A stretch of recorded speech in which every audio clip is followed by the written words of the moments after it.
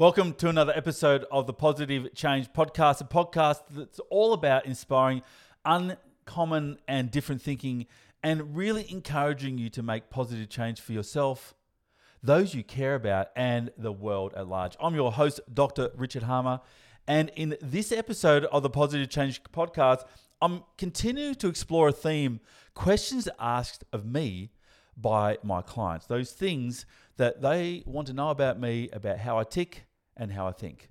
And in this episode, it's all about secret sauce. So stay tuned. Hi, I'm Dr. Richard Harmer, and you're about to discover new ways to go from overwhelm to thriving in your business and in your life by following your passions, pursuing your unique life purpose, and stepping fully into your infinite potential. You deserve to live your best life, a life filled with all of the clarity, courage, and commitment you need to be happy and to make a positive impact on the world.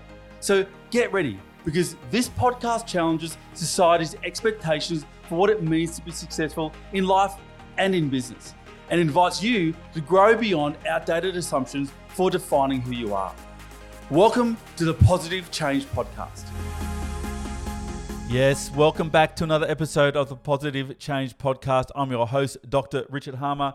And as I shared in the introduction, we're really talking about questions that my clients in my professional life have asked me about me. I've done an episode on what do I think of success and what's been my success in 2022. The last episode talked about creativity and how I think about creativity. And in this episode, a client turned the coin over or turned the tides on myself. I'm often asking other people, hey, tell us about what your secret sauce is, that thing that makes you you, your essential nature, the thing that's, has you unique. And a client of mine asked me, hey, Rich, you asked me what my secret sauce is, but I really want to know what yours is. What is your secret sauce? So that's what this episode is all about. So here we go. One of the things that immediately comes to mind about this topic, which I've shared in the previous podcast about how I do creativity, is I am relentlessly curious about how the world works, and more specifically, how people work. My background is psychology, and specifically developmental psychology, but psychology is all about why people do what they do. So I think I'm in the right career because I'm just deeply interested in human beings and what makes them do what they do, how they tick, why they think the way they do, and when they don't think the way they do, when they don't think maybe, what is that all about? I'm also really, really fascinated at what happens when you invite people to connect with the deepest aspects of who they are, and invite people to connect those deepest aspects with other people's deepest aspects. So, I guess getting beyond the small talk into what I call the real talk, and that heads me down a pathway as I ponder this about exploring and understanding human development. As I said, I'm a developmental psychologist by trade, and I'm really fascinated by identity and how people understand who they are and how they fit in the world around them. So I love reading people and working with people. Creativity is one of my things. People often say to me, hey, Rich, you know a little about a lot. I don't know if to take that as a positive thing or not sometimes, but I'll take it as a positive in this instance, that I tend to, because I'm curious, I just follow where the positive energy is, and that has me diving into stuff that's kind of random. Everything from black holes to quantum mechanics to poetry. I would say I'm like a radical generalist, maybe in that sense. So maybe we'll take this pathway if I think about my secret sauce in the real thing that is, I think, sets me, I won't say it's unique because there's other people in the world that do it, but probably sets me apart in most of the situations I find myself in, and that's actually the lens around development. Now, in the 1960s, 1970s, Jane Lovinger, who was a developmental psychologist, developed an assessment called the Washington University Sentence Completion Test, the WUST. I discovered this particular test many years ago, and in fact, taught myself to score in this particular test. I would say not that accurately, but anyway, one of the things around that, the manual for scoring, Lovinger just spoke about the hidden factor of life success. Now, at that time I read this document, I was entrenched in early in my PhD, looking at spirituality and what is a spiritual life, what's the meaning of life, looking at what are the hidden factors to success, and the most dominant one, life success factor, is IQ. Our general intelligence. In fact, more specifically, it's fluid intelligence, the ability to, and spatial ability, the ability to hold disparate concepts in our minds and see the relationships amongst them and between them. IQ is a pretty dominant factor of life success, the ability to make sense of a whole range of things. And at the time, I was reading a bunch about personality and how conscientiousness was another dominant factor. Conscientiousness being the ability not to give up on something. Dogmatism, being more dogmatic, was a factor of life success. But the hidden factor, the hidden predictive variable that Lovinger spoke about, was ego development.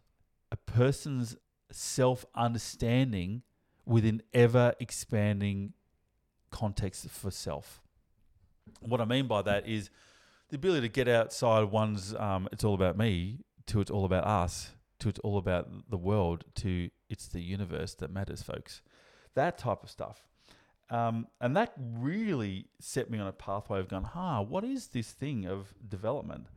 And my PhD, in the end, even though I started with the question, what is spirituality, what is a spiritual life, and why would someone want one, really came down to consciousness development and what are the mechanics, the psychological mechanics of how a person's self-sense evolves.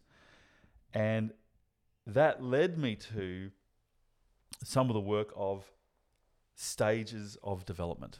Now, one of the ways of thinking about this is Piaget looked at how children develop through formal, pre-formal, formal operations, how they manipulate objects in their mind. And then I started to read the work again of Lovinger, and from there Suzanne Cook-Greuter, who was a significantly influential in my life.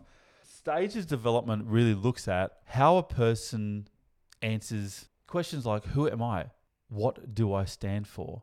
What is the world out there that I am perceiving with my mind? And how do I fit into that world? Where's my place? And what we do know about stages of development is that they move in a pretty, I won't say predictable, but a clear set of unfoldment from more self-centric to egocentric to world-centric to a sense of this universal consciousness. The predictors of how a person evolves are really fascinating. I've spent more than a decade seeking to understand, based on how a person thinks about themselves, what are their likely blind spots, what are their likely strengths, and what is the developmental edge or the next step for them in their own self-evolution as a way of supporting them to become more or fully human, to recognize and live into their true nature. One, understanding how that development occurs, probably more importantly, how to understand where a person might be at in their developmental trajectory, is something that is, I would say, part of my secret sauce. Again, I'm not the only one that does it. There are some really gifted practitioners in this space around the world that simply phenomenal in tracking and real time a person's identity. And the thing about a person's identity is it's hidden to the person, right? It's subject. Anything that we say like, this is who I am, in reality is not who we are anymore. It's once something moves from a subject that is, I'm living it through my eyes, to an object that is, I can observe it about myself, it's something I have been rather than something I currently am. So helping or understanding a person's subjective identity, helping them to become aware of the who I amness so that they can be more intentional about who I am becoming is part of my secret sauce. So for example, when I'm listening to people, I'm often thinking to myself as I'm listening to what they're sharing with me, because language is pretty much the only way we can understand a person's development at this point in time. I was talking with a friend of mine the other day about, I wonder if we can understand development through physiology, through the more somatic sense of self rather than just a cognitive sense of self. But we just don't have the mechanisms for that right now. And ultimately, language becomes the limitation of development when in early days it's the enabler of development. But that's probably a longer podcast. When I'm listening to people, I'm thinking about cause and effect. Do they think about A plus B leads to C? You know, are they thinking through either or a causation way of thinking that is a dominant, advanced, linear thinking way of thinking, which is nothing wrong with that, by the way. It's just how a person understands themselves is, I need to become better, or understand the world around them. Endless growth, for example. They're all examples of linear thinking. And how does a person understand themselves in the world around them and how they contribute? Is it about, I'm as effective as what I know about this topic that is valuable or necessary to somebody else? Or am I important or valuable, or I fit in here because I'm able to achieve a goal or achieve an outcome quicker and faster than anyone else can do? Another way of thinking about things that I sometimes notice is people who realize or recognize that linear thinking is important, obviously, in order to thrive in life, but it's not enough. We might need to think about cyclical or non-linear thinking. Those people who start to focus more on not what the events per se might be, but patterns, looking at events over time and how do trends happen, and how might the more hidden nature of life start to unfold, and understanding the way they're personally understanding life. You know, getting on the balcony themselves, not just living life, but getting on the balcony going, what's really going on here? And then those people who are so emergent with life, you know, where they're in essence recognizing the limitations of thinking, the limitations of mind, and seeking to connect more intentionally with awareness itself, the awareness from which mind emerges, pre-thought, and understanding themselves as awareness itself and rather than a thinking being. This next understanding is, I would say, relatively rare, but really fascinating, what I'm going to call the all-at-onceness way of understanding self, where the self is an ever-present presence of awareness and simultaneously a spontaneous expression in each moment. You know, where a person's sense of who they are is both enduring and in response to what's occurring right now. And right now. And right now. Now, this thing with all at onceness to highlight here is, it's really a stage of development that starts to tap into the non-dual of no separation between self and other, no separation between self and the universe, no separation between relative reality and absolute reality. What I mean by relative reality is the reality that can be comprehended by mind. You know, our mind is a categorization machine. It takes phenomena, this all-at-onceness, and it categorizes it into meaningful chunks that it can recall in the future. So relative reality is, we're not seeing all of reality, we're seeing what the mind is able to comprehend and categorize. And those people that have an all-at-onceness are able to increasingly experience a reality that is non-categorized before thought, which of course provides a significant flex in how they are able to navigate themselves and the world around them. But again, that's time for another podcast. Now, how does this secret sauce help? For example, I work with an organization at the moment where whenever they're recruiting a senior person, they ask me to have a chat with them, this potential new recruit. And my role in doing so is simply to have a conversation with them about whatever is important to them, and in that way, identify what their stage of development is. It's not so that that person will or won't get hired, although that's sometimes what occurs for a whole range of reasons. It's more so that the organization go, okay, in thinking this person is a great candidate for role X, how are they going to take up that role based on their identity, their self-sense? And is that going to be expansive enough for what the organization needs from a person in that role? And if the person has the capacity is needed, awesome. And if they don't, but they're close, what do we need to get them in ready? And if they don't and they're not close, how do we support them to find the right role for them, even if the one they're going for isn't one they're necessarily suitable for?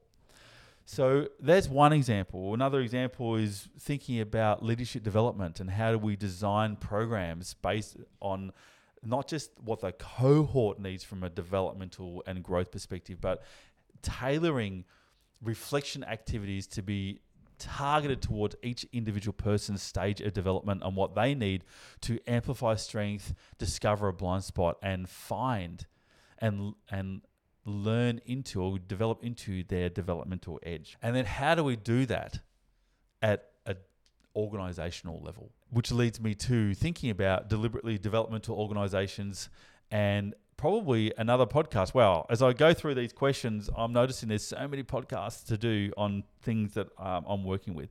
Anyway, so I'll end this podcast here and ask you to think about, or invite you to think about your own development. Probably more accurate, your own secret sauce. So here's the invitation to take some time and think about your 5 greatest successes, those 5 things you're most proud of in, whatever domain in your life, whether it be sport or life or relationships or at work or with friends, whatever it might be, those 5 things you're most proud of, and seek to identify amongst those 5 things the commonalities.